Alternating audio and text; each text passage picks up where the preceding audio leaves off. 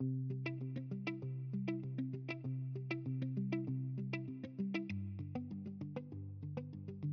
guys, welcome to the Nice Guy podcast. I know it sounds like I'm gonna be the person who's on the profile picture of our nice guys. However, the whole idea of this podcast was generated through that subreddit. It made me wonder, what about the guys who are actually nice and are just misunderstood? And by guys, I mean all genders, not just men.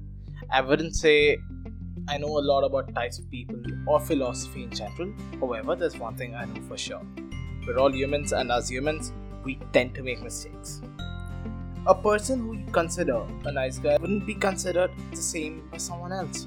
So, this podcast is going to collect all the tips and bits of wisdom that I have acquired in the past 20 years, and I'll be giving you a logical explanation on why you should or shouldn't do a particular thing. Happy listening!